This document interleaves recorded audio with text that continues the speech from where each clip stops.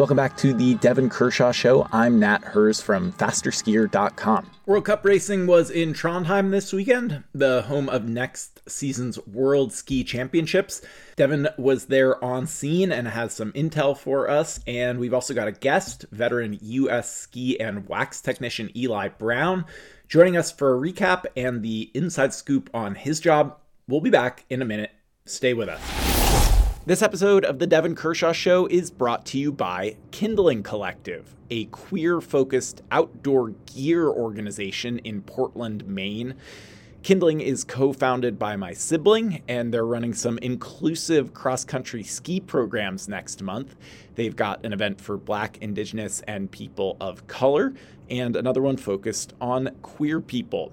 Kindling is doing some awesome programming to bring people from traditionally underrepresented backgrounds into the outdoors, and contributions to them are tax deductible. To donate, visit kindlingcollective.org/donate. And if you have questions or want to connect with the organization's leaders, email me, nat@fasterskier.com. You actually got to be at a World Cup this weekend. For sure. Look at how beat up I look. That's why. I'm not made for the support staff. The Canadians killed me. Just kidding. They didn't. It was I was up in that's a joke. I was up in Trondheim for the World Cups this weekend, and cool to see the World Championship venue and kind of suss out how things are going to be for next year, and saw some great racing and worked my ass off, like the tech life for those that are always super curious about like what it is to be a tech. Perhaps Eli will join us later, perhaps not. But the fact of the matter is it on race weekends, it involves getting up incredibly early and being on site at the latest, like 6:30, 6:45, and then you're there until 6:30 p.m., 7 kind of thing. So, and here we go. Now we're going to hear it right from the horse's mouth. And so I better turn this off because I'm in the middle of this. Wow. All right. That was. I thought I'm waiting for. I'm in the ski bag corner over here. Nice. That's commitment.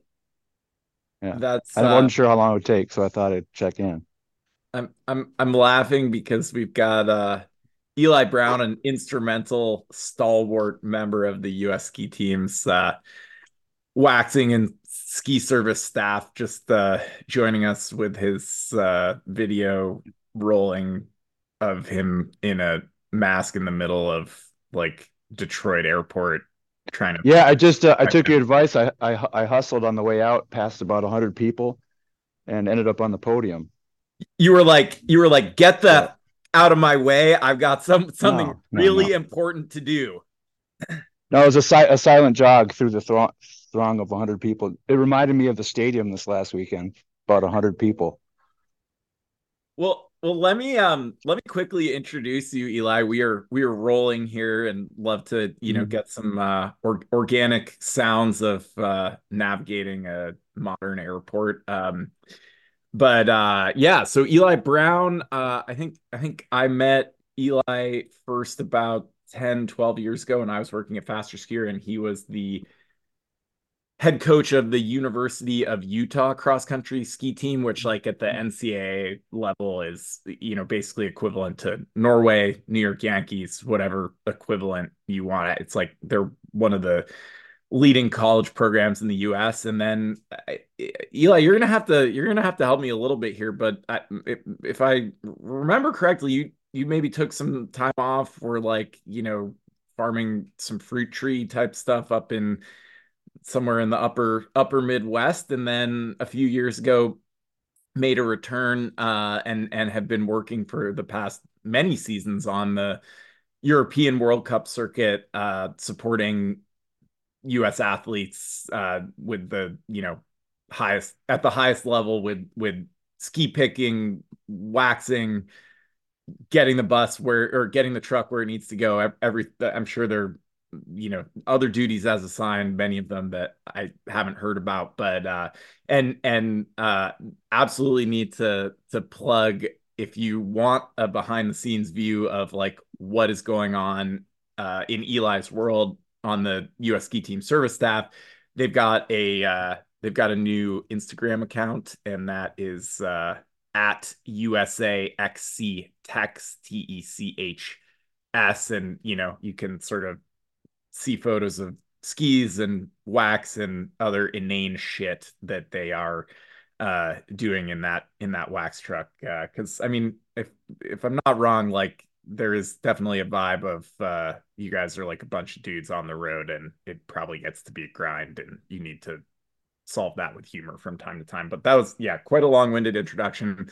Eli just flew back to the US from period one in Europe, and we're really psyched to have him join us. I think we're particularly interested to hear like about this being the first year where the International Ski Federation is enforcing rules against fluorinated waxes, and Trondheim seemed like it, as a very wet place where those fluorinated waxes would traditionally be used, would be an interesting weekend to hear about that from. But Eli's also just like good guy, interesting guy, and I think fun to bring his perspective into the recap that we're gonna do, and just to like hear a little bit more about sort of what it's like behind the scenes. So thanks for joining us, Eli. Yeah, you bet. Is my audio okay at the moment? It's shockingly good. Okay, cool. Yeah, just waiting for some luggage here. Oh yeah, thanks for the intro. And yeah, you pulled me in with your question about the waxing this weekend. So yeah, love to chat. And by the way, I knew this was coming too, because I was on the porch of Yolanda, and there goes Devon doing that speed walk on the ice, and we had a moment looking each other in the eye. I'm like, oh yeah, I'm gonna catch up with that guy soon. So, well, we appreciate it. We really appreciate it, Eli. Thanks for making the time to join us. And I agree Yeah. with what Matt was saying. I think it's especially interesting to talk. We actually get a lot of questions about this, like the fluoro ban that's happening. We've touched on this previously, but what I think maybe some people don't really recognize so much on the World Cup side of things, it's been cold. It's been really cold here in period one, like below minus 10 degrees Celsius. And it's not that fluoros don't work in those temperatures, but they don't have as big an effect. And coming into this weekend, as everyone was following the weather forecast for Trondheim, and rain was forecasted in temperatures over 0 degrees, and fresh snow that was quickly transforming and being really soggy. There was a real vibe on the World Cup where everyone's like, oh my gosh, like, are we going to have, is this when there's going to be even bigger differences than we've seen in the past with skis? Because no one really has a great handle on these new products that are on the market and that sort of thing. And I don't know, my perspective is I didn't really see that with my own eyes, that there was skis that were way better than others. But at the same time, well, maybe on Sunday, but we can get back to that. But I'll just lead off with the first question. Like, how has that transition been for you guys? I mean, I know on the Canadian truck, it's been a challenge for sure. I mean, getting to know all these different products, and they're coming out, new ones are coming out almost seeming like every couple weeks. So how has that been in the lead up, and then to the season, and then in Trondheim specifically, Eli? Oh yeah, well, shit, that's a big question, and that's been our life at least for the last 6 weeks, and I guess 3 years before that, thinking this turn of events was going to happen sooner. But we our preparation was pretty minimal, honestly. We had a snow camp at Soniafeld in June, and I guess this is the third winter of showing up early in northern Finland before the athletes did to Munio, and kind of having a focus on it then as well. Although this year it was just full on cleaning mayhem for 3 or 4 days when we first got there, and yeah, I mean it's always on our minds, and like you said, especially this last weekend with the new weather that we haven't had a chance to try any of this wax or applications or products or whatever. Yeah, the nerves are high, but it's been interesting for sure. do you maybe like I think it'd be helpful just to like quickly give like listeners just like a little context. I'm sure that like some folks know probably a lot about this stuff, but basically fluorocarbons, they're a ingredient, like a chemical ingredient that's been traditionally mixed into ski wax. It's the word for it is hydrophobic, and so basically it sort of repels water, makes the skis faster, particularly when it is like a more watery, kind of sticky, warmer conditions. And, interestingly, like this stuff has always been fantastically expensive. Like you can pay $100 or more for like a little chunk of this highly fluorinated ski wax. But then in the past few years, it's like come out that the chemicals that go into the fluorinated ski wax are actually like toxic and you don't want them around. So they were banned, but up until this year,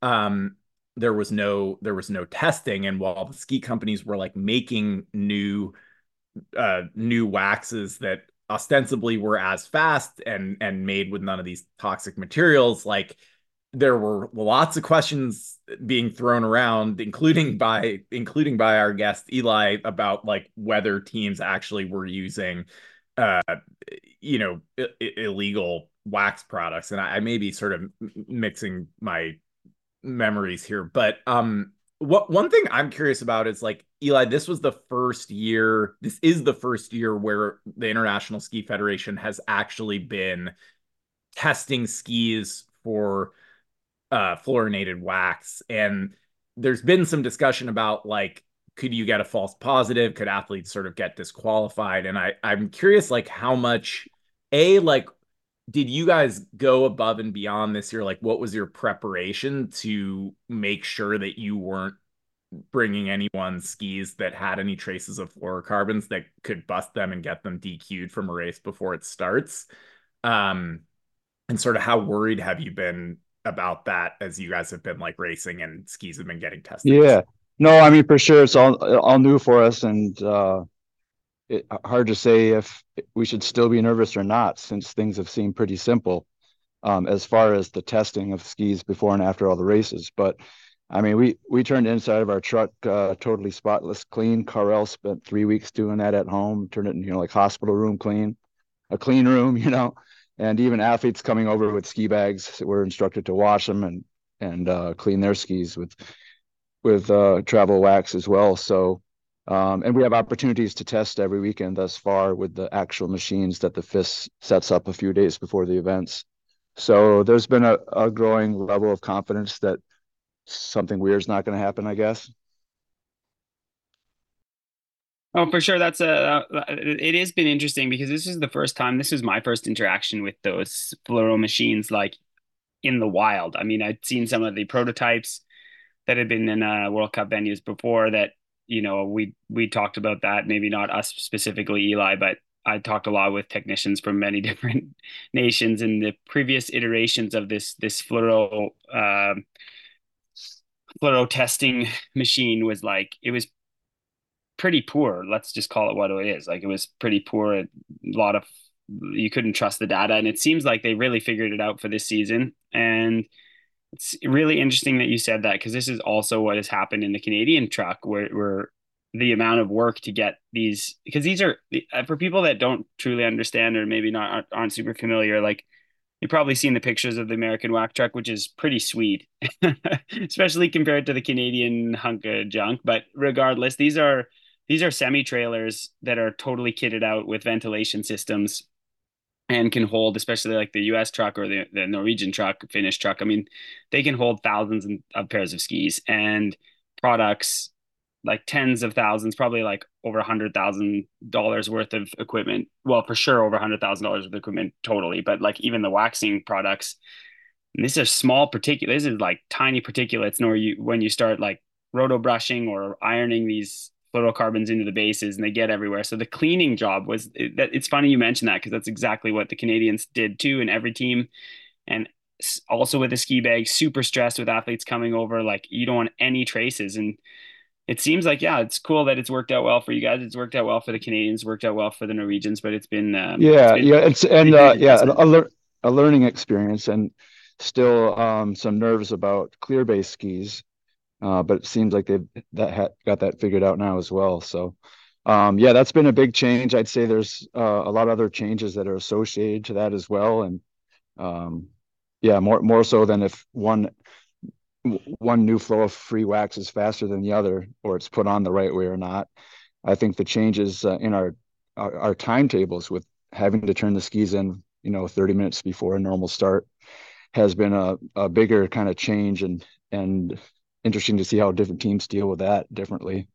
Wait, can you say more about that? So basically what happens is athletes up in the past, athletes basically you'd be working with them and they'd be able to sort of test skis all the way up until they bring their skis with them to the start line a couple minutes before the start. But now they have to lock in 30 minutes before the gun goes off and hand the skis over to potentially be tested. Yeah, exactly. And a classic race, we can still touch up the kick wax in a special area where only you're allowed to have, kick wax and cork or whatever. But yeah, it's a new timeline for us. So you see different teams going out, going about their day differently, and it's been an important learning process for us. We're still learning as a team. Uh, the other techs and I about how we can best utilize the new time frame.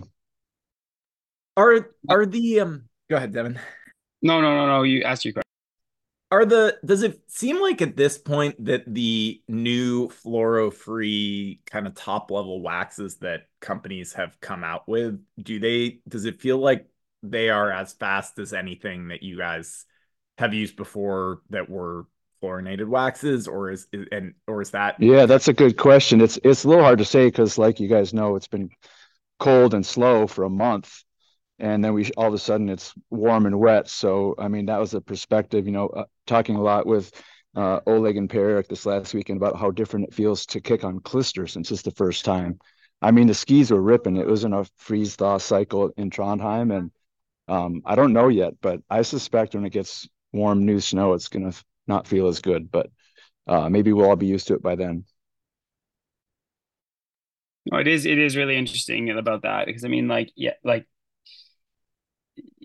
yeah, I mean, I think my opinion is that if we all had like 100% fluoro powders on our skis like we had before, especially in Trondheim, I think we would have noticed quite a difference, maybe especially on Sunday when it started getting a little dirty, because it also is really good in dirty conditions. But it has been incredibly fascinating to follow this this change, and it's cool you brought up Yeah, the I mean, time. if you went side by side and you had fluoros and I didn't, we'd Yeah, we'd notice. But when it's all you're yeah, doing all day, every day, exactly. in those conditions, and yeah, it was slippery this weekend, that's for sure. At Yeah, no, for least it sure. I felt think that way. I think the timeline is really interesting too, like you said, like so for people that are listening or maybe were skiers themselves like 20 years ago. So back in the days you had this thing called ski marking where you had to pick a pair of skis and when you went into the towards the start area and get your transponders, which is these electronic chips that are around your ankles for all the split times on the course and everything. You get you have to pick one pair of skis and have them marked. And then a number of years ago they gave up on marking the skis and then literally like you had teams like Norway and us like when I was active as an athlete, if it was tricky conditions you could go to the start with like multiple different pairs of skis and then pick the pair of skis you want at the last possible second in race. And now with half an hour before, especially for the skiathlon, with these were discussions that were happening in Canada.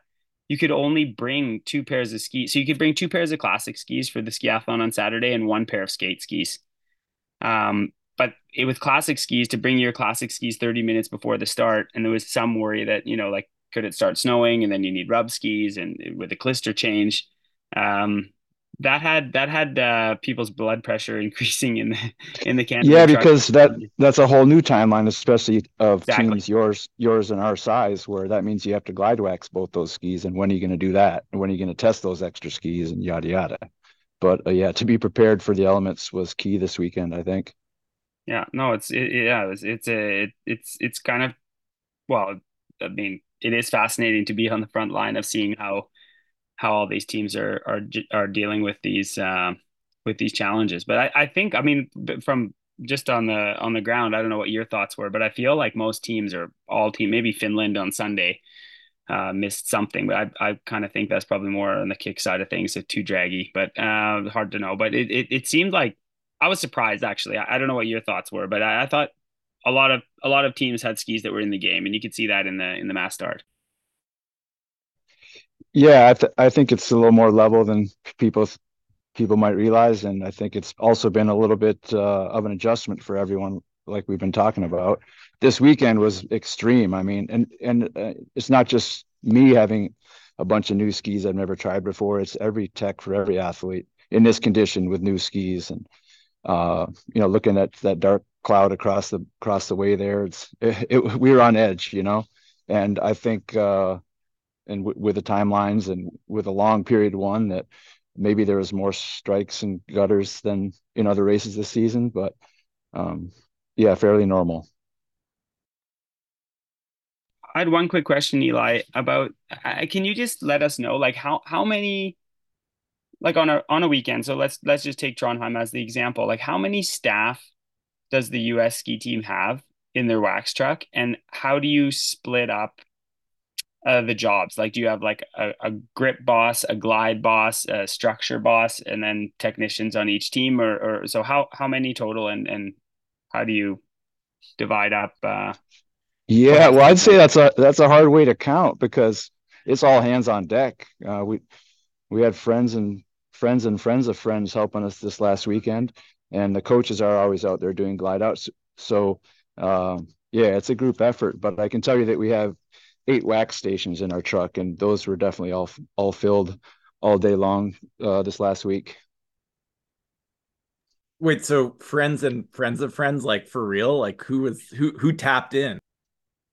A friend of mine, Kurt Wolf, longtime friend from Wisconsin, who lives in Trondheim, and then a guy that we first only knew that we called friend. We didn't know his name. A ski classics racer that lives like 1K from the venue, named Martin, and he was great. He was actually in the mix with that protest that might have also almost happened one day. He was on TV the other day. He was helping us with a headlamp on, and on that icy test track early in the morning. They're both champions.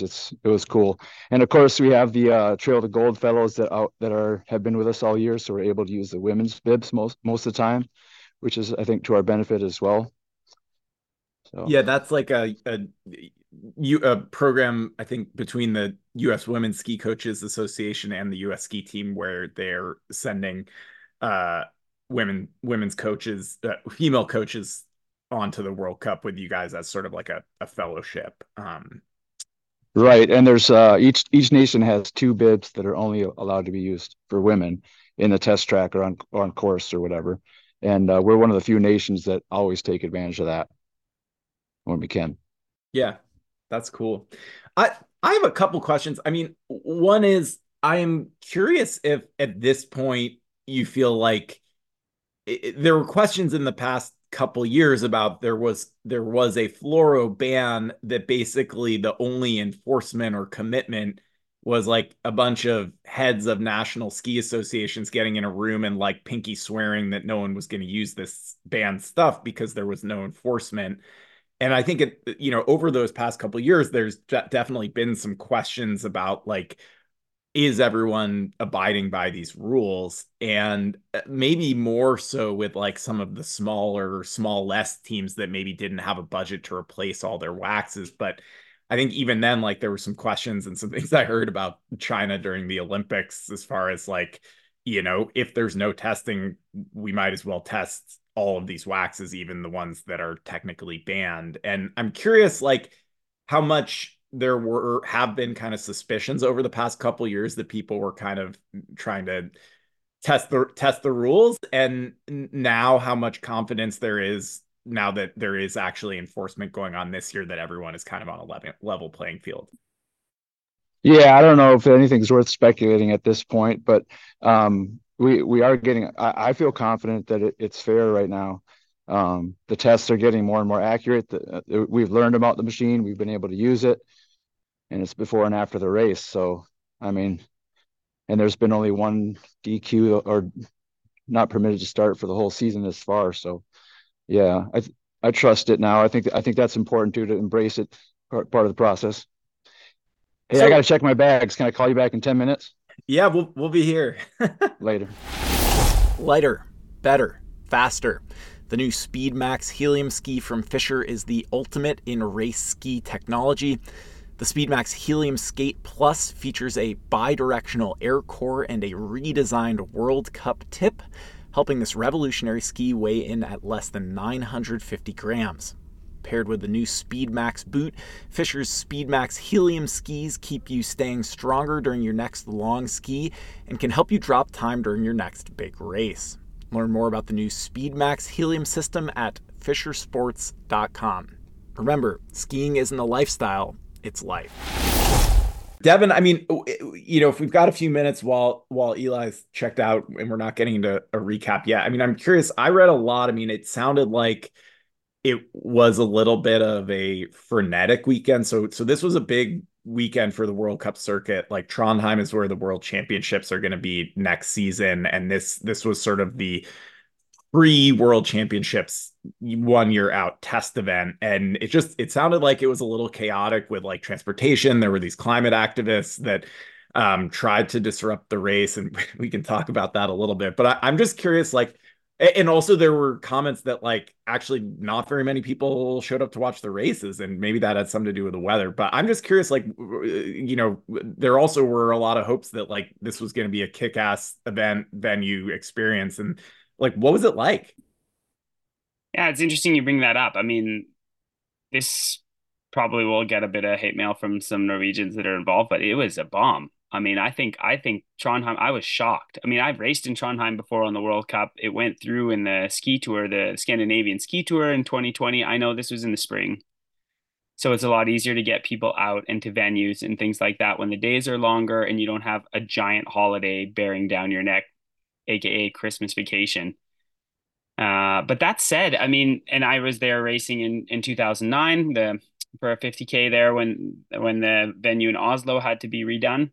And so they moved the 50K for that year to Trondheim, and it was awesome with fans and a great organizing committee, and everything was just tip top. This weekend, I was shocked. I mean, like, if anyone wants to think about what Trondheim could be for the World Championships, like just go on YouTube and type in like Trondheim 1997 Worlds, and it's like pandemonium. There's like over 100,000 people there. It's just a total party that you'd expect for a World Championship in Norway. Every single year in Holmenkollen, the 50K that happens in March every year. It's the only 50K on the calendar. It's pandemonium every single year in the World Cup. You've been there for that a number of times and wrote a great piece for the New York Times just last year. So I had high hopes for Trondheim, and I was shocked. I mean, first of all, the venue itself, I mean, the stadium's great. The classic side of the course, I think, is great. It's got good climbing. It looks good on TV. It's beautiful skiing. Then you get to the skate side and you're like, what?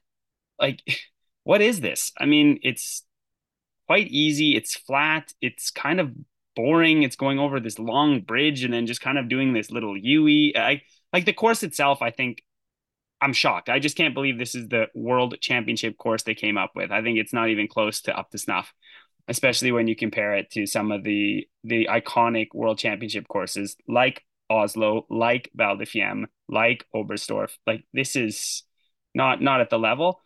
Transportation, I mean, Trondheim is not a big, this is not a big city. It's just over 200,000 or right around 200,000 people. We're not talking about Beijing. No, we're not talking Beijing. We were all staying in one hotel, not that far, about 15 minutes from the venue in a Scandic. And bus drivers were getting lost with athletes in it. I don't think our athletes from Canada ever got to the venue less than 10 minutes late than 15 minutes. And we drove there. I mean, we were driving back and forth a ton, and it takes like, yeah, just under 15 minutes driving in horrendous conditions. Like, I heard stories from like the horses' mouths that, like, I won't name them, but like athletes that were talking with the bus drivers and showing them on a map on their phone. Like, no, man, Gronåsen is up here, and like, you need to take this street. Like, it was, are you kidding me? Like, what have you been doing to get ready for this event? It's insane. And then, well, Eli made a little jab about the spectators. In Trondheim's defense, the weather forecast, when you check the weather app, it was like hell on earth. So I do understand that people and families looked at that and said, like, 30 millimeters of rain in 6 hours. Like, maybe I won't take little Bjorn. That's a foot. Yeah, exactly. A foot of rain, like it's not a foot of rain. It would have been a foot of snow, because that's 30 centimeters of Right. snow if Yeah. it's Sorry. snow, but it's Whatever. rain. But it's because 1 millimeter of rain is the equivalent of 1 centimeter of snow. But anyway, so it's super. But you're right. You're right. Like a lot of precip and kind of windy and stuff. But then actually, it wasn't that bad for all the races. Like we never got hit with any of this bad weather. The sprint, it was snowing in the qualifier, absolutely, but aside from that, it was like pretty stable during the race times. And again, you're in this big sport crazy city and you are 10 minutes away from where everyone lives. So I was shocked that Norwegians are hardy people too. Like I really expected them to come to the venue. And then, yeah, okay, if it just started nuking rain and wind and stuff, it wouldn't surprise me if multiple families just like packed it up, packed it in, and went like, hey, we showed up, we cheered for 15 minutes and we left. But no, no, no. There was like no fans. It made like it was crazy. It felt like Norwegian Cups have more fans than this. I couldn't believe it. It was very, very poorly attended. It looked okay on TV for the skiathlon on Saturday. It just in the finishing area, and I read some reports like Oga Shinstad, who's like newly taken over the reins for Trondheim 2025. He's a old boss of the Norwegian cross country ski team, trying to say it's like, oh yeah, we had like 6,000 people. Like, I don't know, man. I think he's counting the hairs on a pom pom because there was no way there was 6,000 people at that. There was a lot of volunteers and there was a lot of teams and athletes. So maybe, but not 6,000. That would maybe bring it up to like 1,200. But it was grim. And so when you put all this together, and I mean other things too, like now it just sounds like complaining, but I mean like the techs and the staff, like the food for the staff at the venue is by far the worst it's been in period Like, one, and that what do is we not want normal. That's not specific? normal for that's Can we not get normal some for Norway. can we get some specifics? Yeah, like just like, well, like just grim. Like I mean, one meal. Well, it was kind. There's a Norwegian delic. It's I don't know why Norwegians like it. I think it's ridiculous, but it's called lapskaus, and it's like boiled potatoes chopped up into little cubes, boiled carrots chopped up into little cubes, and then like chopped up hot dogs and like all boiled together. Awesome. But there was no hot dogs in this lapskaus either. It's like don't give me like chopped up boiled potatoes and chopped up carrots in this like soupy bowl. Like what is this? So and it was like small portions. Anyway, I could go on and on, but I think like Norwegian papers like to use a die as like to rank. And if you get a six, like if you're playing Yahtzee and you get a six, you're psyched. If you get a one, like it's a crisis. This was like between a one and a two, honestly. It was a I don't know, man. Like, and I don't know. Eli was alluding to the test track, so they've had years and years and years to develop this test track for people waxing skis and testing skis in the morning. And the test track was so tight and so bad. I mean, it's like one of the worst test tracks I've ever skied in. And an Estonian, Rehima, an old like uh, Estonian World Cup athlete athlete. is, yeah, World Cup athlete that is now on the Estonian staff. It's dark, so like it's Trondheim, so it's dark pretty much all day. And we start testing at 7 in the morning or earlier, so it's pitch black. And he flew off the test track doing glide outs, like flew right off, like a huge, maybe like a couple meters off this thing, and had like And, no, and yeah, he's a big and guy. he's a huge guy, yeah. He fell off and like needed surgery on his hip, man. Yeah, like he was taken to the hospital. It was a calamity of errors. Like, what the hell are you doing? So yeah, no, there was a lot of problems happening with it's a good thing it was the pre like the test world championship and not the world championship because that would have been like a total disaster. That said, the volunteers were great. Everyone around the venue was really psyched, which was cool. But also like this that's the little bit of positivity there. Um, but and Fist did a great job, honestly.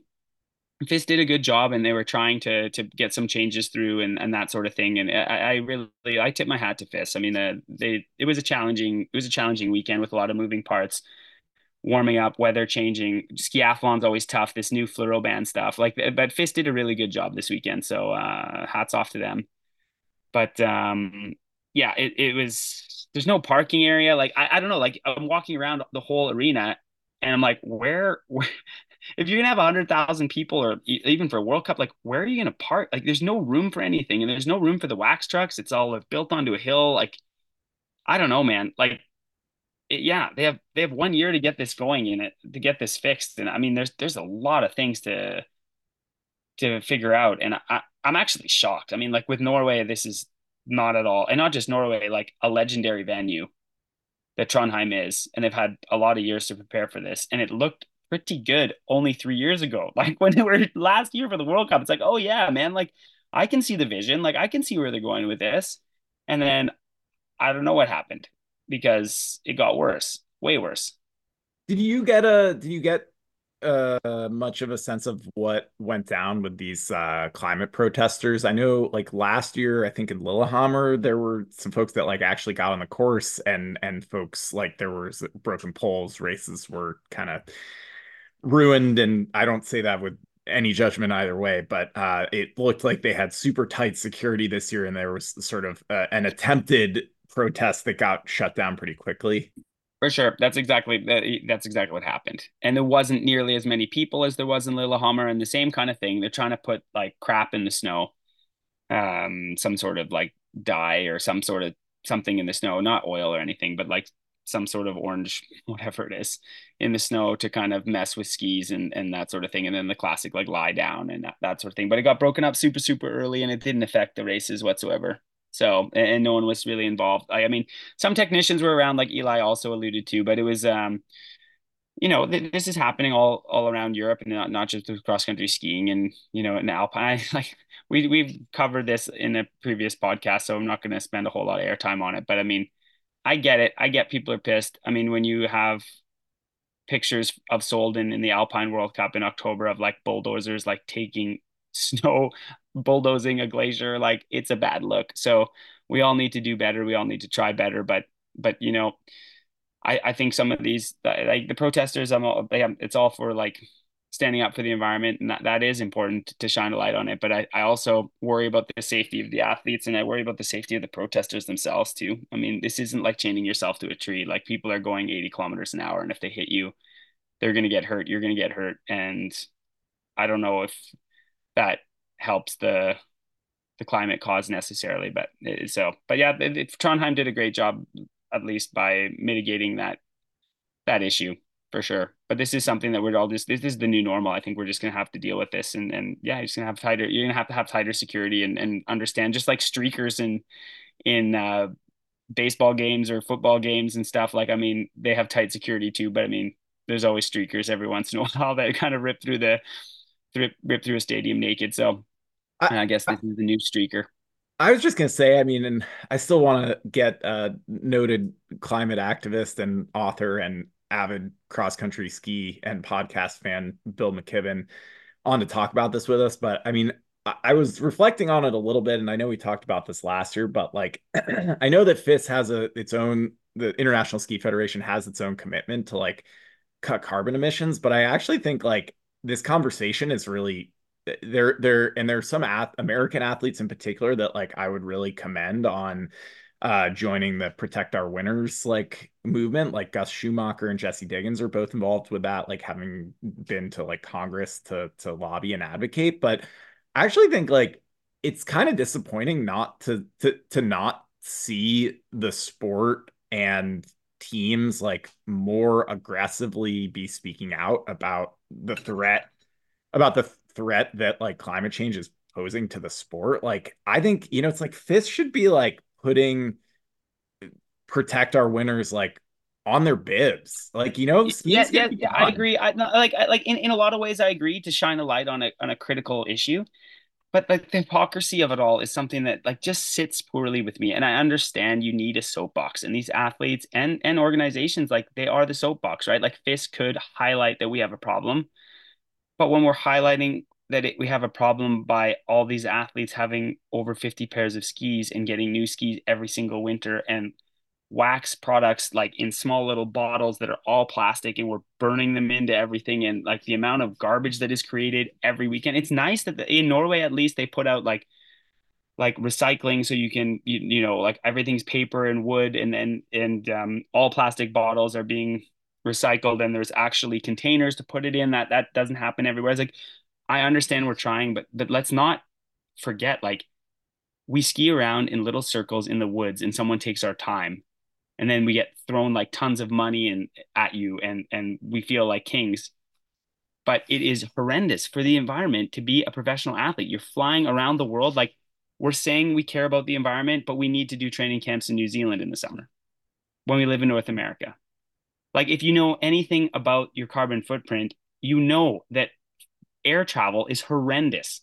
It's a horrendously major carbon footprint that you I'm like tongue tied. It's just like it's hard for me to reconcile. It's like, I understand you want to go to New Zealand because you want to be fast. You want to be going in that loop in the woods and do it really, really quickly. But do we really need to be in New Zealand skiing in the summer to win? Actually, kind of. I mean, like, people go to glaciers to win, and that's what we've always done. And we want to be the best we can be, and the margins are small, but it's horrendous for the environment. The World Cup circuit is horrendous for the environment. I really commend FIS with what they did this year by having all of period one in Scandinavia, because usually we don't do that. Usually it's like Scandinavia, then we're flying all the way to Central Europe, and then we're flying around. So it's really cool in cross country that they're really trying to group these venues, you know, to cut down on the travel. But like, dude, where are we going in February? North America. It's awesome. I'm psyched. I'm a ski fan. It's amazing. Canmore, most beautiful venue ever. It's awesome. Minneapolis is just going to pop right off. It's crazy. Like, everything I've heard, everyone's excited. Over 30,000 fans. It's going to be a pandemonium. But like, make no mistake, professional cross country skiing is destroying the environment. Like, we are not in little cabins in the boondoggles of Alaska here. Like, it's horrendous for the environment. And I'd like to hear that too, be like, we're trying to be as good as we can, but that message needs to come out more, I think, from FIS and the athletes. Like, I mean, I think they are like, FIS has a emissions reduction plan. I also think like it's a speck in the planet of emissions. And I recognize there's an issue with the hypocrisy, but also it's like international global climate policy is like what is going to solve this problem, like not athletes like dying by no, stabbing themselves with their skis. no, I totally agree. I totally agree. And that's why I do agree with you that it would be great to give the circuit and the athletes a platform to say, hey, we really care about this. But I also think it's important to just give some airtime. Like, make no mistake, if you are a die-hard environmentalist, like die-hard, you need to stay 1,000 miles away from professional winter sport. I mean, we I agree. Like, we can't compare this to like giant oil production or oil refineries in Texas and stuff. Like, yes, of course, like producing thousands of pairs of skis a year for these professional athletes, me myself included, or taking flights to New Zealand to ski or flying here and there. Like, yeah, it's a drop in the bucket, but I think it is important, at least to when you're doing this, to reach out, to say, to understand that, like, listen, like, we are also part of the problem, so we all need to stand up together and shout together that our sport, and people do, like you said, Jesse's great, a great spokesperson for that, Gus, and there's a lot of other athletes, international athletes, and I really impressed with what like Protect Our Winters is trying to get through. And it's true, like, they go to Congress, they go to the politicians, they're trying to make a change where it's actually going to matter on a grand scale. But it is, like, for the run-of-the-mill climate activist at these races, it's the wrong venue because they're going to get hurt. Like, that's what I'm worried about, like, really hurt, and that's going to suck. But at the same time, like, I get it. Like, if you're a die-hard environmentalist that doesn't, like, is just like a total radical, and you're looking at this in your backyard, you're like, what in tarnation are we doing? You're saying this is environmentally friendly? Like, you're high. And in that sense, they're right, man. Like, but it's the worst way to try and advance your cause, because when people end up in the hospital, it's not going to be good. Well, we're 45 minutes deep here. We've got Eli back. So here's what I think. I think we should do some recapping of these three races in Trondheim this weekend, and maybe just try to like move through them pretty quickly. Like, instead of a like full recap, just kind of pick out, each of us can maybe pick out some highlights, some quick highlights, and then maybe chat a little bit more about the waxing scene and then wrap it up so you guys can go to bed and Eli can get back to his family that he's been missing for the past month. So yeah, what were your guys' takeaways from the sprint?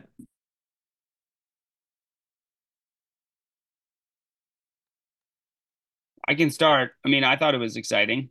I mean, I also heard a lot of people kind of poo-pooing the sprint course and thought like this isn't good, like this isn't a great sprint course. But I'll take the contrarian side of that. I thought the sprint course was awesome to watch. I thought the corners and the high speed downhills made for like a tactical, like added a lot of tactics into it, and I always like to see like how athletes solve the lines differently, and you saw that like it was on full display. Like if you think of Playbo again, I mean it's a broken record, but he's skiing lines that no one else is skiing, and he's gaining an immense amount of time, regardless of his skis and everything. Like he's just able to hold lines that are just better, and I think that's always fun to see. So I thought both the men's and women's sprints were a super exciting competition, as predictable as the men's final probably was. I still really enjoyed it, and then the women's side of things. I mean, how it doesn't get better than this. I mean, it's incredible. I mean, Diggins back in the final, of course, but like the shootout with like Skistad going trying a totally different strategy than like Lynn Svan at the base of that last hill in the final, going for broke and the cracking Jesse, which was crazy. But almost holding off a hard charging Skistad. And if you watch that last minute and a half or minute of that race, you're like, Skistad is dangling. Like she's like, is she going to be able to close that gap on Ribbohm and Lynn Svan, or like at least be close enough? And she was, and man, what a last 100 meters of that thing. Like that was awesome. So I thought both sprints were amazing, but it was cool to see Skistad solve it totally differently than Lynn Svan, and it really came down right to the wire. And I that's what I love about sprint courses like that there's many roads to Rome, and people pick strategies, and yeah, maybe next year the Lynn Svan strategy works because she's just that much better. You know what I mean? It's hard to know, so I'm excited. Yeah, I think the course is really good, and it's going to make for an exciting World Championships. Like you said, there's a lot of different ways that's going to be raced head to head, and it's wide, it's fair, and it's really challenging. So I'm curious, Eli, like how much, well, and Devin, you were there too. I was really interested to sort of see the different tactics like coming off. So the course was sort of you go up a small hill, you come down, then you go up a bigger hill and you turn a corner at the top of the hill and then kind of bomb down into the home stretch. And I think we see a lot of sprint courses where it's like a downhill into the stadium, and there's a lot of sort of tactical guesswork with like, is there going to be a draft? Are you going to get passed? And like, was curious how much teams were really kind of thinking about that and strategizing that this weekend as far as like that last downhill. It seemed like there was a draft and people were coming from behind, but it wasn't like an automatic thing that if you were in front for that last downhill, you were automatically going to get swallowed up by everybody. Well, I was on that last turn for some of it, and like Devin said, Johannes's line was pretty. A lot. It's a short home stretch, but it's a really tight turn into the home stretch, and there's a lot of different ways to take that. Yeah. For sure. And I think like Shanava, I just was really inspired by what Shanava did, like just drilling it. Like I'm like, oh my God, is he just for people at home that maybe hadn't seen the race or anything? I mean, there was 5 Norwegians and 1 Frenchman in the final. And you're like, okay, Shanava, as good as he is, like he's gonna get team skied all over the place and blocked. There's so many corners, like there's no way, he's no chance. And instead, like he was incredibly aggressive, and it's hard to find a better one skater than Shanava. Like he's a amazingly stable skater, but he just really took control. And I'm like, oh man, are you just giving it to the Norwegians? But no, like this was his strategy and it worked. And he was able to distance, like him and Klæbo were able to distance the field, and it held. And yeah, Klæbo skied just a dream line like he always does in these corners. But still, like Shanava holds on for second, and like Harald Osberg Amundsen, I'm giving a big shout out, first ever sprint podium on the World Cup. and grinds his way to a bronze medal. I mean, like this fight for the yellow bib is going to be amazing. You see, like Paul Goldberg's been great. Klæbo just won all 3 races this weekend. And so it's going to be a really fun fight on the men's, even though they're all wearing the same suit. So it's cool to see Amundsen get one out of there, like get on the podium like that. And then like 2 other take homes, like Kevin Bolger, I'm really tipping my hat. So I want to hear what Eli thought about that with the American guys. But like Kevin Bolger's had like a tough go, and like he needs to convert on these. And he had an amazing qualifier. Phenomenal. He was motivated. He was motivated and he was ripping. That was really cool to see. And so now we'll see what comes next for him. That was perfect timing for Kevin. He needed that. And skiing with that confidence, right, Eli? Like he was really skiing with confidence in the qualifier in his quarterfinal, like not just kind of sneaking in there, like skiing like he belonged, taking up space. Yeah, sure, he ran out of gas with the big boys in the semifinal, but still, like he was in the mix, and I thought it was a great race by him. And then your boy from China, talk about how not to ski a corner, because he was so strong in perfect position and just got pushed really wide. But as Eli was saying, like it's a really tight corner. It's not easy on shattered legs to hold your line. But he just got pushed right out of his line and got snaked on the inside, like by everybody. And had he skied a better aggressive line, like I mean, the guy would have been in the final, no question. He was amazing in the qualifier. So he had a stomach. Nat and I were kind of lamenting last week, like what happened and everything. But in Östersund, he was battling like a stomach ailment and actually was advised probably not to race and think about that. But he wanted to try and it didn't go. But you saw it, qualified second and skied super solid, but just made a horrendous last corner, and that cost him a spot in the final. But so the men's race was great, and then the women's race, I mean, Eli, you're probably getting bored. I want to say one more thing about that, which is, and he's posting on Instagram this morning. He is now Wang Chang is now on a plane back to China. We will not see him again this year, which is just like, you can see I'm wearing my Chinese national team warm-up jacket. And I heard from all kinds of people, they were like, your boy was, qualified second. And he also, I think where'd you get that jacket?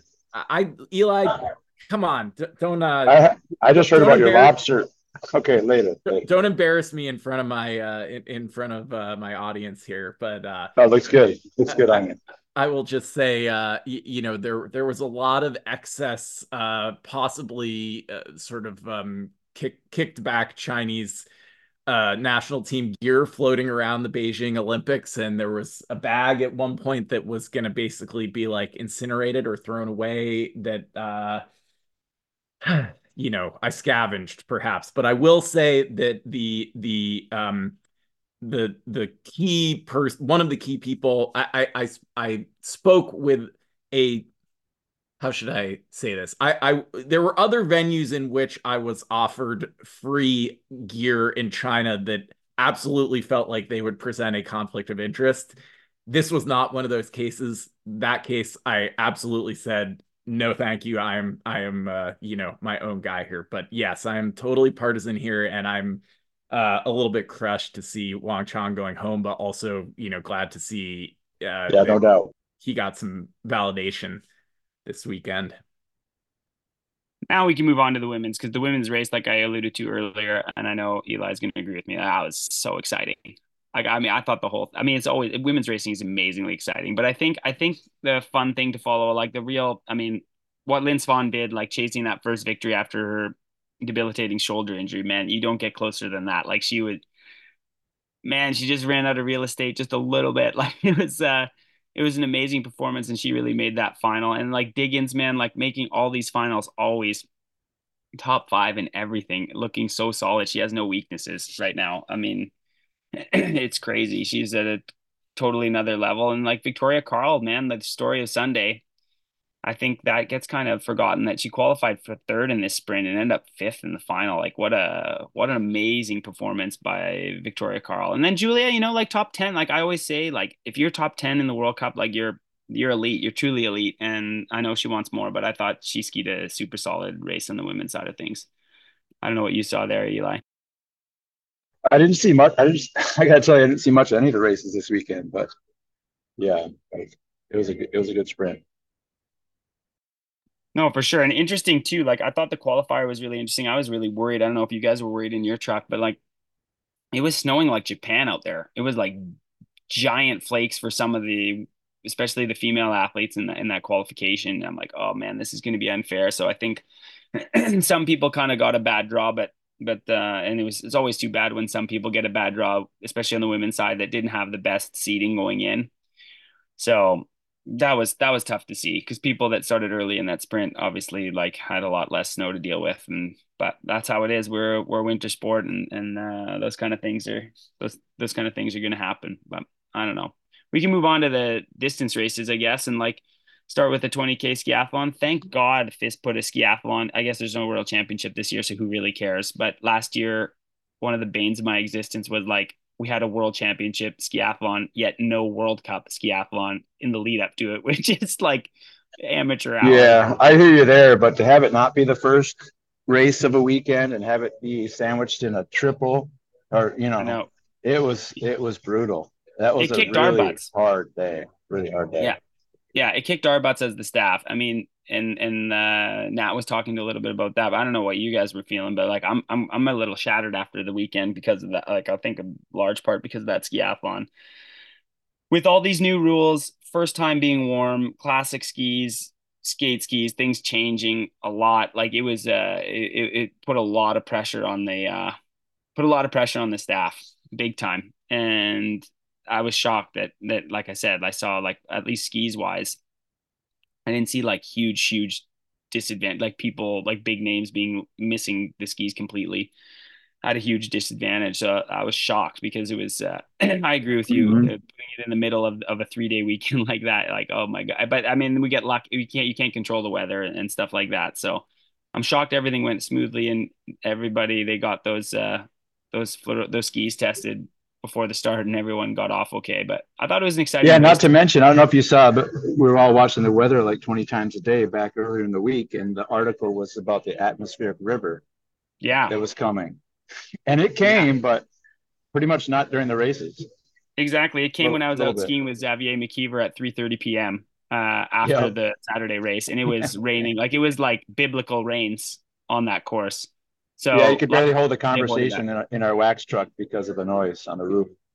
Yeah, it was crazy. It was a crazy amount of rain in the afternoon. So luckily it missed the venue, and we had like pretty stable weather. And I thought like just like starting with the men's race. I mean, again, like Claybo had no weaknesses, had a skied a phenomenal race, but Musgrave, man, in second, like what a great start to the season for Muzzy too, and the way he's been classic skiing Sunday as the exception because he didn't have a great day yesterday, but aside from that, like it had a lot of fun storylines and those four guys that got that little gap, like Krieger, Didrik and Musgrave and Claybo. Like I thought it was man, what an exciting race all around. And I love the skiathlon. I mean, don't love it if I'm working as a technician or like a support staff because it's a lot of moving parts. But it was a really fun race. And I thought like aside from that, like I thought Ben Ogden like skied a super solid race too.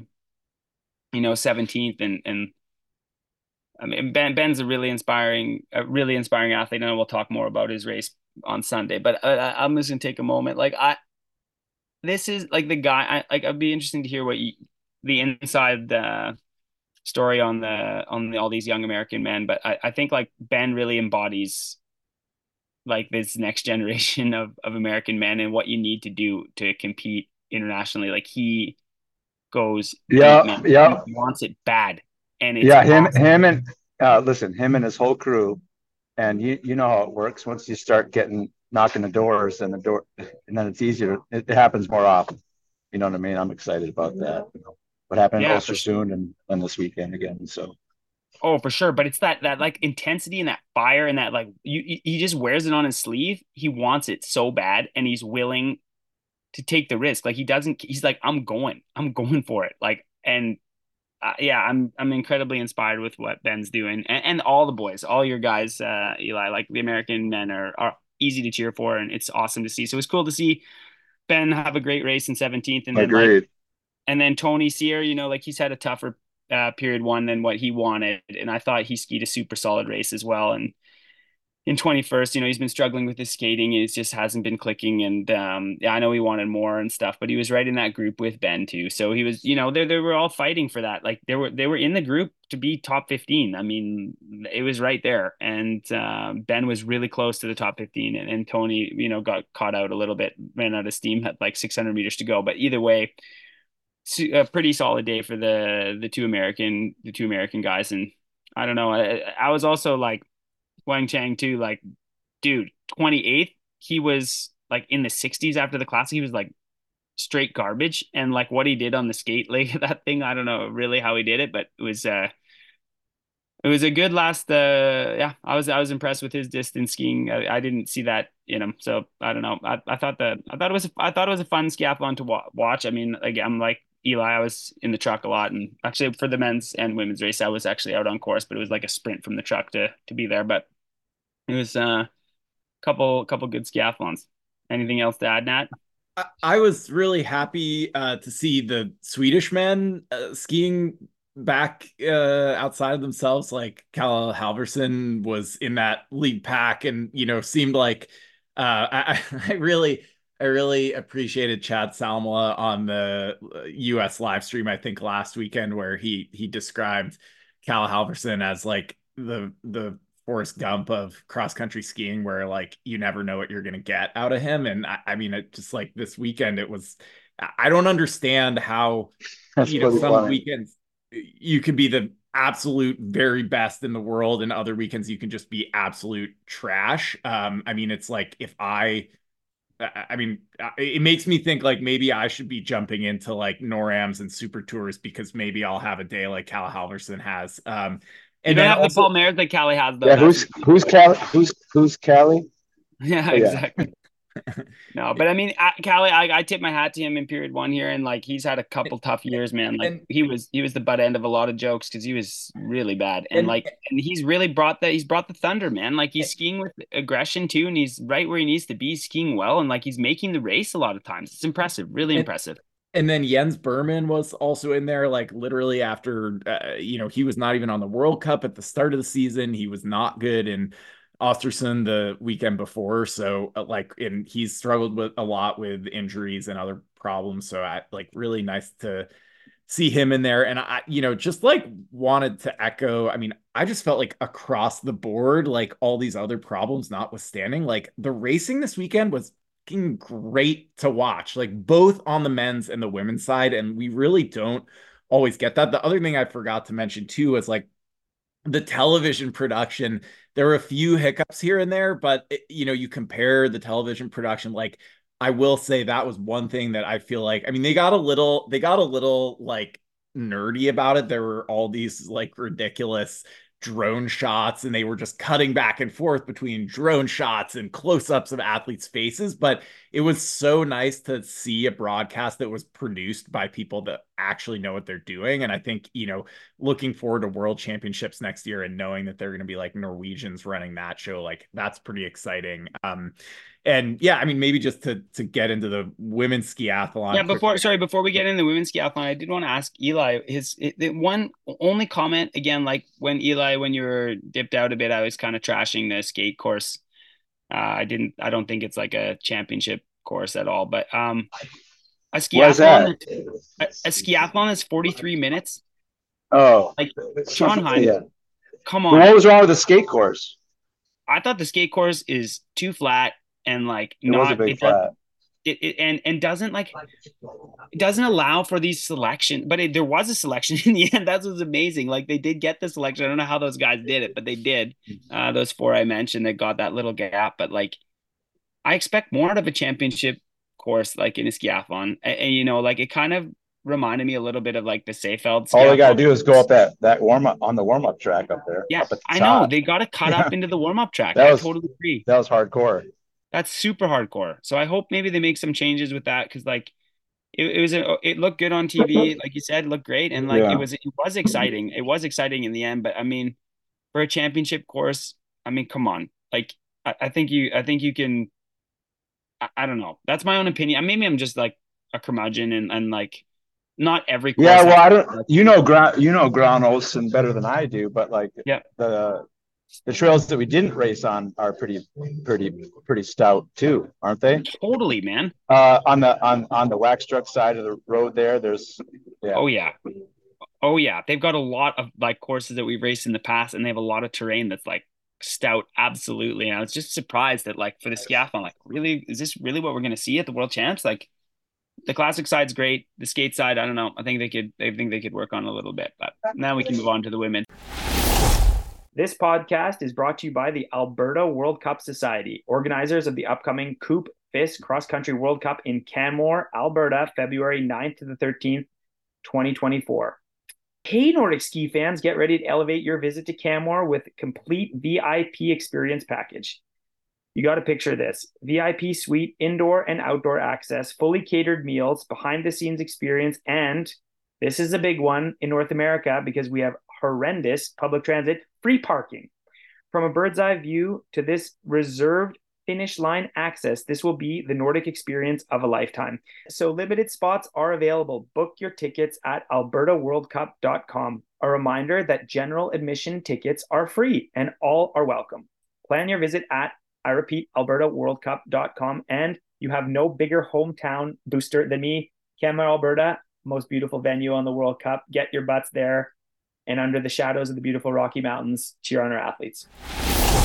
I mean, I just want that race was like, it was so exciting. You had, Ebba Anderson going off the front and chased by Rosie Brennan, who looked like, she was having one of the best days of her life, like skiing in control away from like some of the best names on the World Cup, but then kind of cracked, and you had folks like chasing her down. And it was gripping stuff. And it was, I don't know. It was so exciting seeing Jessie Diggins ski her way back into the race from no person's land. I don't know.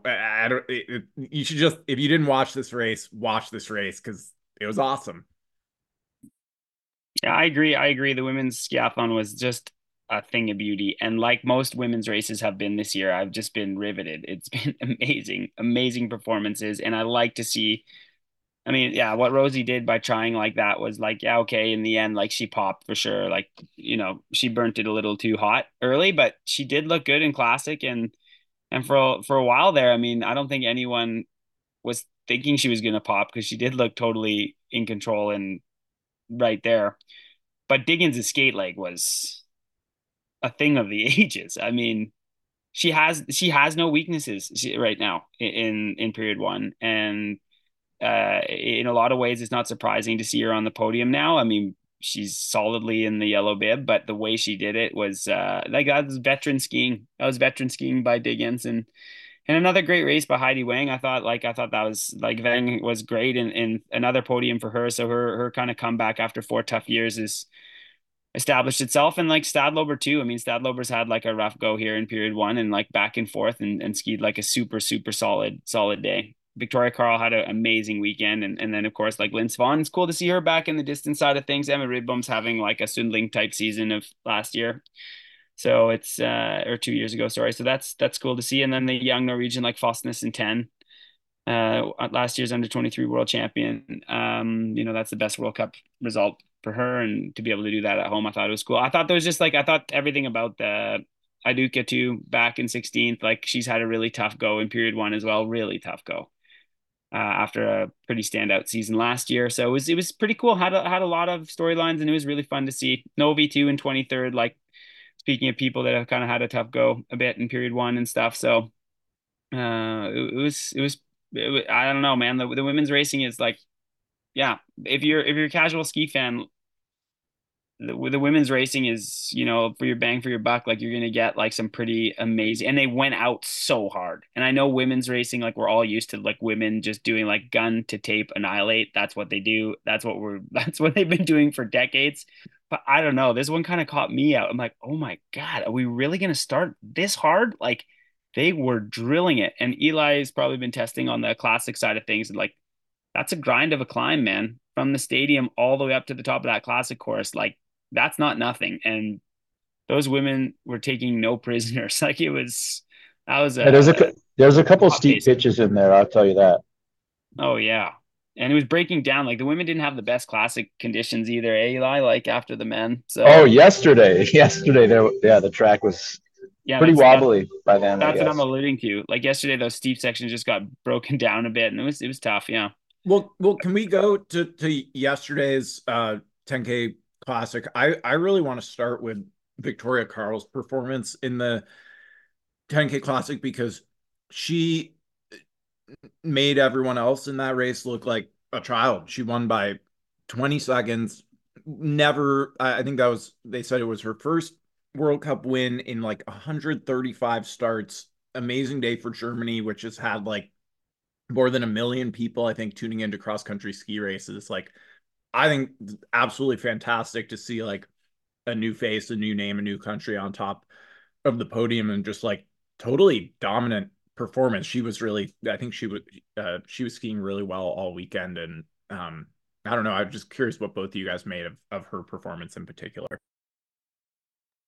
I thought it was awesome. I mean, I thought it was super inspiring. And Victoria Carl was like the next coming, like when she was a junior, multiple world junior champ, and like really like the next one for Germany. They had like Evie Sockenbacher, they had like Claudia Kunzel now, like Claudia Nista. They had a lot of like good skiers. And Victoria Carl was definitely the next coming, but it's taken some time.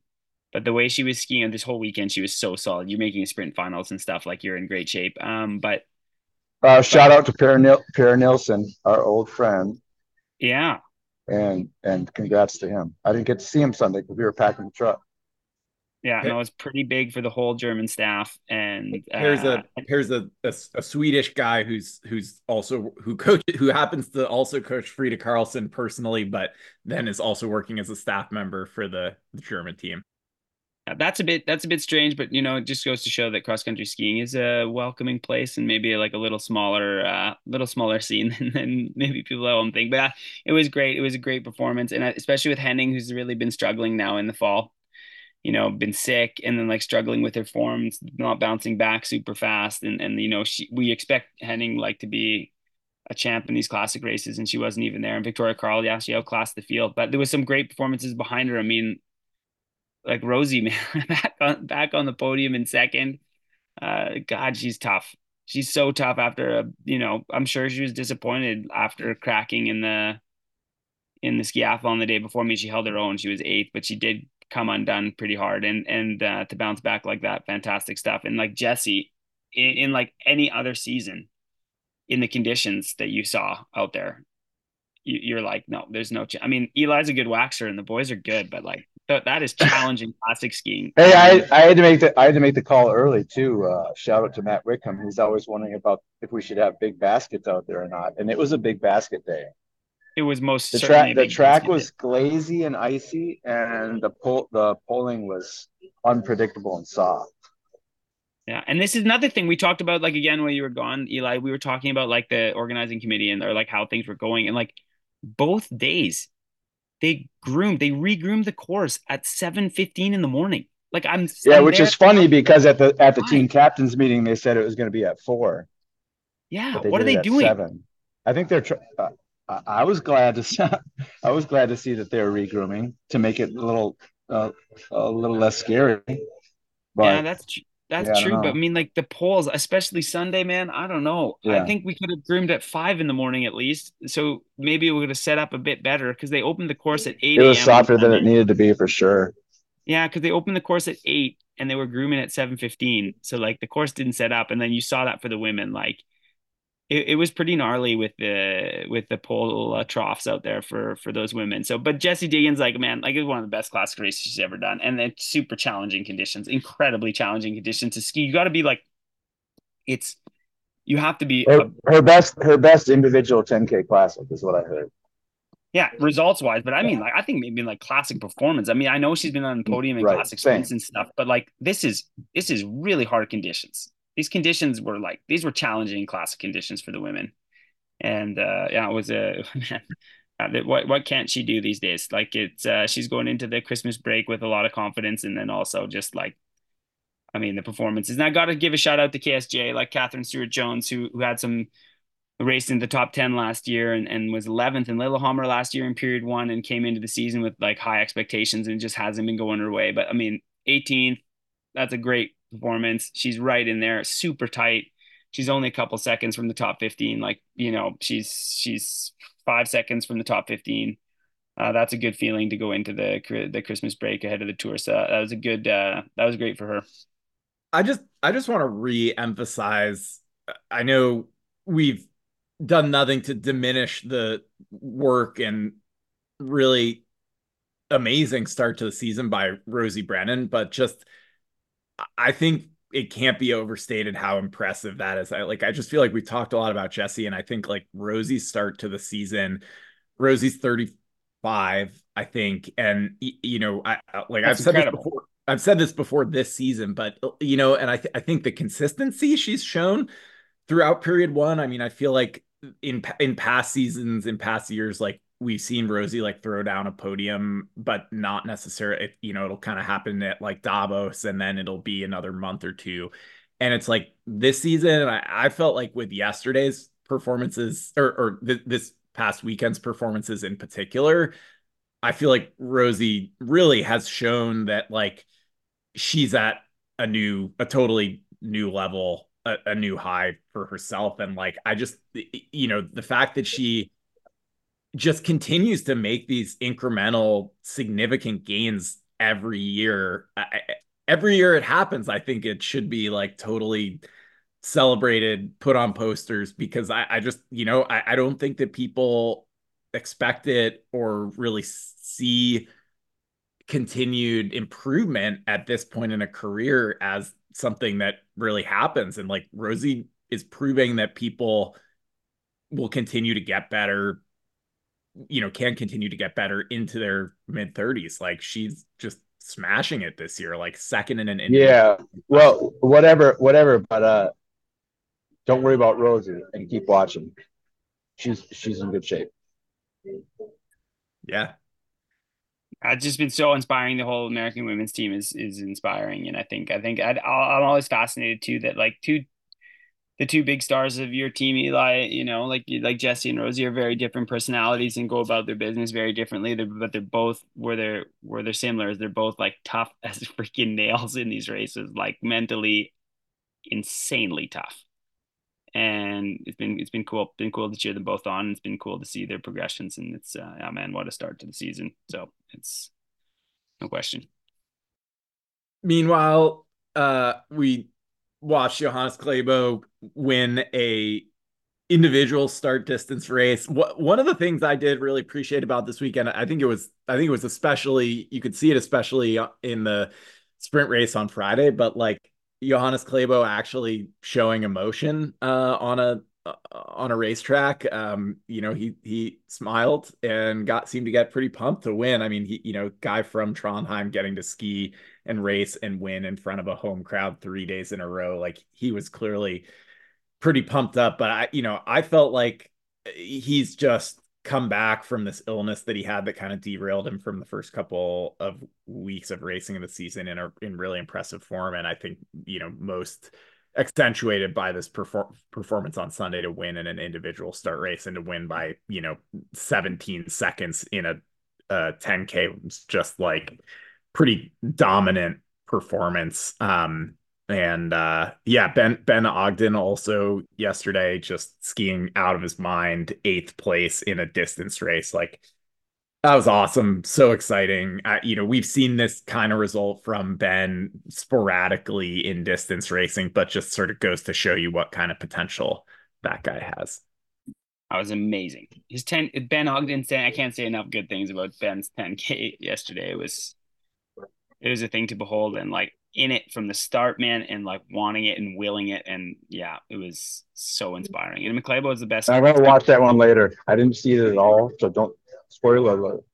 Yeah, so that's a spoiler alert. Don't worry, Eli. He still has got a ways to go with his classic technique, but we'll leave that aside. But like as far as his will and like the grit, like you don't find a grittier athlete than Ben. And it was an amazing performance. And I got to give a shout out to Henrik Dunnestad. He was on Team Telemark, so I've trained with him a bit back in the days, and he's been like a real like rise and grinder. I love these kind of stories where you did not make World Juniors, did not make under 23s.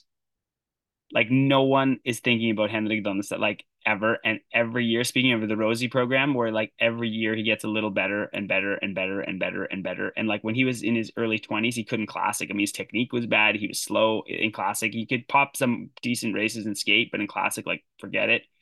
And bang, third place. Like cool to see that he could follow that up on the World Cup after winning Golo, like in the Norwegian Cup a couple weeks ago, he beat Klæbo, and it was like kind of a sensation here in Norway that he did that in the 10K Classic, and like Klæbo's back on top form, but to see him beat a lot of big names, man, that was pretty cool. Another great race for Halverson too, and yeah, I don't know, like the whole weekend was pretty interesting. I mean, yeah, cool to see Zand in the top 30. I mean, I know he wants more and stuff, and I know that those guys are young, like we talked about. Like they're coming. Gus in 31st. And Gus had a great period one, especially compared to the last year and a half. So he's coming back up in the right direction, which is sweet. And then I have like one question. I don't know if like maybe we'll cut it because like I don't know how much you can talk about it, Eli, or want to talk about it, but like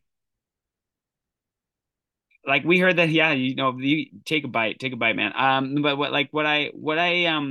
one of your guys' athletes, like Hagenbach, changed from Solomon to Fisher mid-season, and that seems to be like just I definitely don't want to talk about. that. Okay, we'll leave that. Noticing. Yeah. Okay. Well, I'll say my like just like shooting from the hip. Like, think that is quite a bold move to change brands. I have no backstory. Just so that's known. I know absolutely no backstory. Maybe like so, but I was shocked to see him like racing on Solomon's, and then all of a sudden he's racing on Fisher, and I was thinking of technicians and also like an athlete themselves and being like, oh, yeah, I will say one thing. I was really hoping to spend a little more quality time with Oleg, his wax tech, this weekend, but he was extra busy. Yeah. So that's like all I'll say on that. Yeah, because that's a huge job for the staff, but it's also a huge job for the athlete and like finding confidence in your equipment and stuff like that. Like, so wait. Can you explain a little bit like why that is? It's like you've got a fleet of skis, you're dialed in with one brand, and then you switch in the middle of the season. It's unheard of. And like not just like a bunch of skis. You have like 40 plus pairs of skis that you have relationships with the companies, and you probably have contracts. I don't know what the details, but I mean, because I guess he hasn't been like at a super high level yet. I mean, he was 13th a couple weeks ago, but other than that, like it's not like he's top 10 every weekend. But regardless, like it's a humongous job to like. It's like in Scrabble, like you put all your letters, your 7 letters back in the bag, and you just pick like brand new letters. Like yeah, maybe you can get lucky and get like a cool word out of that and stuff, but like. With skiing, it's a little bit more complicated than Scrabble. Like there's a few more moving parts. But I understand. We can maybe even leave that out. I don't know. I noticed that. I'm like, whoa, what's he doing on Fisher skis here? Like, what happened? But no, we're not taking that out. That's interesting behind the scenes stuff, and it's great that it's interesting when Eli can't talk about it. I have 2 other questions for Eli that I want to ask before we sign off here. One is what kind of sushi? I can't talk about that either. No, I just my favorite place at in the Detroit airport finally got here. It's the Sora sushi place. Yeah, you'll find it every year. What kind of roll is that though?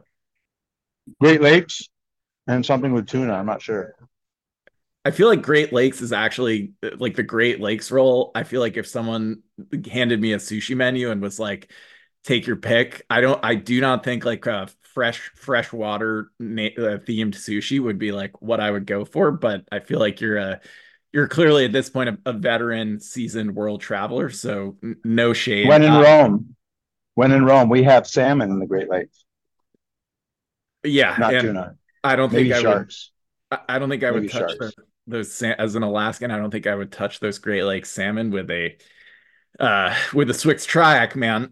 But so the last question I have here, we've talked a little bit about this on the podcast like in the past, and we got sort of actually a fairly specific question in this vein from a listener within the past couple weeks. I'm just curious, like as someone who is, you are now, I think it's fair to call you like a veteran member of the U.S. ski team service staff. The U.S. ski team definitely not Norway with like an enormous like 3-level wax bus and teams of researchers and probably millions of dollars. But like you guys are in the game, like you're competitive. That said, you're not like Norway, you're not the New York Yankees of ski waxing. And there's just like so much money and it that goes into this area of the sport, and it like seems like it is one area where there just isn't a level playing field. And I feel like we've talked about it. Wait. Sorry. Did you follow the European media that just said we're the New York Yankees of ski waxing for period one? That the U.S. ski team is? No, but we've had some success and it's been fun. Well, so my question is though, like, do you think there is more that could and should be done to level the playing field when it comes to skis and wax on the World Cup? Like, what do you think of the, ideas of like matched skis, matched waxing, things like that? It's funny because you were talking about the Tallinn World Cup earlier a little bit, and this relates to a whole other story we don't have time to get into. But you're also talking to me about my job right now. So, yeah, I can't answer that. I love what I do. Like you would go away if we went that neutral route. Waxing, or yeah, I mean, everyone knows that skis and grinds and all. There's more to the story, and we all put our passion into it. So.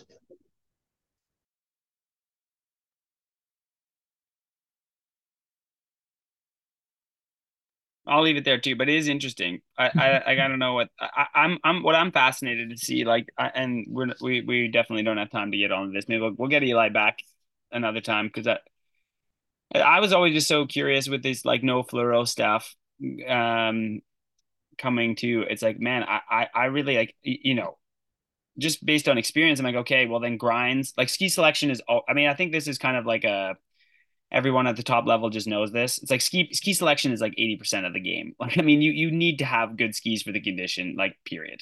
And you need to really spend a lot of time selecting skis that work for you in the conditions that you're racing. Like that's paramount. But then with the no fluid, I was just so curious. I'm like, oh man, is this just gonna shift the focus to more hand structure and stone grinds?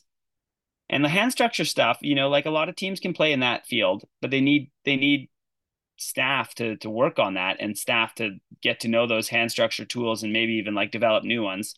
And the grinding, that's again, like now we're into F1 style things. Like these grinders cost over $100,000. Like they're expensive. And to have like a staff that's testing and researching, that's tough. But I was pretty shocked. Like, I mean, like I said, Trondheim, I was so curious. I really was expecting some teams to have like bonkers skis on, especially on the sprint. When it started snowing, it's getting wet. It's like, yeah, oh, totally. Totally. Man, like we're gonna have one team or two teams that are just like lights out better, and I did not see that. So it's a fascinating story just to follow along, and we're gonna have to get Eli back to unpack it a little more. Yeah, right on. Thanks, guys. Wait, I actually do have one more question. Okay. So, Eli, what do you do when you're not waxing skis 4 months out of the year? Yeah, it really is only 4 months. Working for my buddy's tree service right now, which gets me in almost good enough shape. But I always seem to get some cramps at the beginning of the season running up that Ruka hill for the first time. I roller skied once this summer, so that didn't really help. I was gonna say, do you work out during the summer to like make sure you can like ski 75K a day when it's time to start testing skis? No, and it's actually not as much maybe as that. But I tell you that the sprinting around this year has been real hard. I had some really hard runs this weekend, and I think best thing I can do is go run around a track once in a while or something. Good to know. With skis in the hand, yeah. Yeah, exactly. Because this is like Eli was gone when we were talking about like the venue and the things like my kind of beefs with like what's going on with Trondheim, but like the trek from the wax trucks to get your skis fluoro checked was no joke. It was long. It was like super long, and you have half an hour before. So Trondheim has got some homework and icy and a hill, yeah, crazy icy hill, yeah. Like so they got some homework to do to try and smooth out some of those kinks because I think you weren't alone there, Eli. There was a lot of texts, a lot of teams that were grumbling about like this is a bit madness, especially if we're going to have this at a world championship. We'll let you guys ice your hip flexors and your lower backs, and Eli will hope you get a restful week-long break, 2 week long break. Are you going back for Tour de Ski, or do you get longer time off than that? Yeah, it's at this point it's 15,400 minutes, I think, or otherwise known as about a week and a couple days. But I got to give a shout out to Oleg and Karel, who are still driving our wax truck all the way in down to Munich before they can get home for a break. So happy holidays, and thanks to all of you for cheering for the sport. Thanks a lot, Eli. Merry Christmas, and Merry Christmas to your old staff. Congratulations so far, and good luck, man. Thanks for taking the time. We really appreciate it. And thanks. It's an honor. And that it isn't, but we do appreciate it. You shouldn't be honored to talk to like a schmuck like me, but I do really appreciate you taking the time. Yeah. Well, I tell you what, it's one less Devon Kershaw show I need to listen to, because I think I caught most of it. Oh shit! But then that means that's one less person to listen to it totally. So like, man, that's a big in percentage wise. That's tough. No, I'm just kidding. We get so much hate mail. It's like, come on, there's got to be more than 16 listeners. Obviously, I'm joking. We really appreciate everyone that's listening, and I want everyone to have a happy holiday. It's gonna be fun to watch the Tour de Ski with a couple American women feasting, and Benny and the young Benny and the young guns on the men's side from the States, and then Tony Sear back in action. Catherine Stewart-Jones and some young athletes too from Canada. So it's going to Olivier. It's going to be fun. Word out. Thanks, guys. Thanks for listening to this episode of the Devon Kershaw Show. We'll be back soon.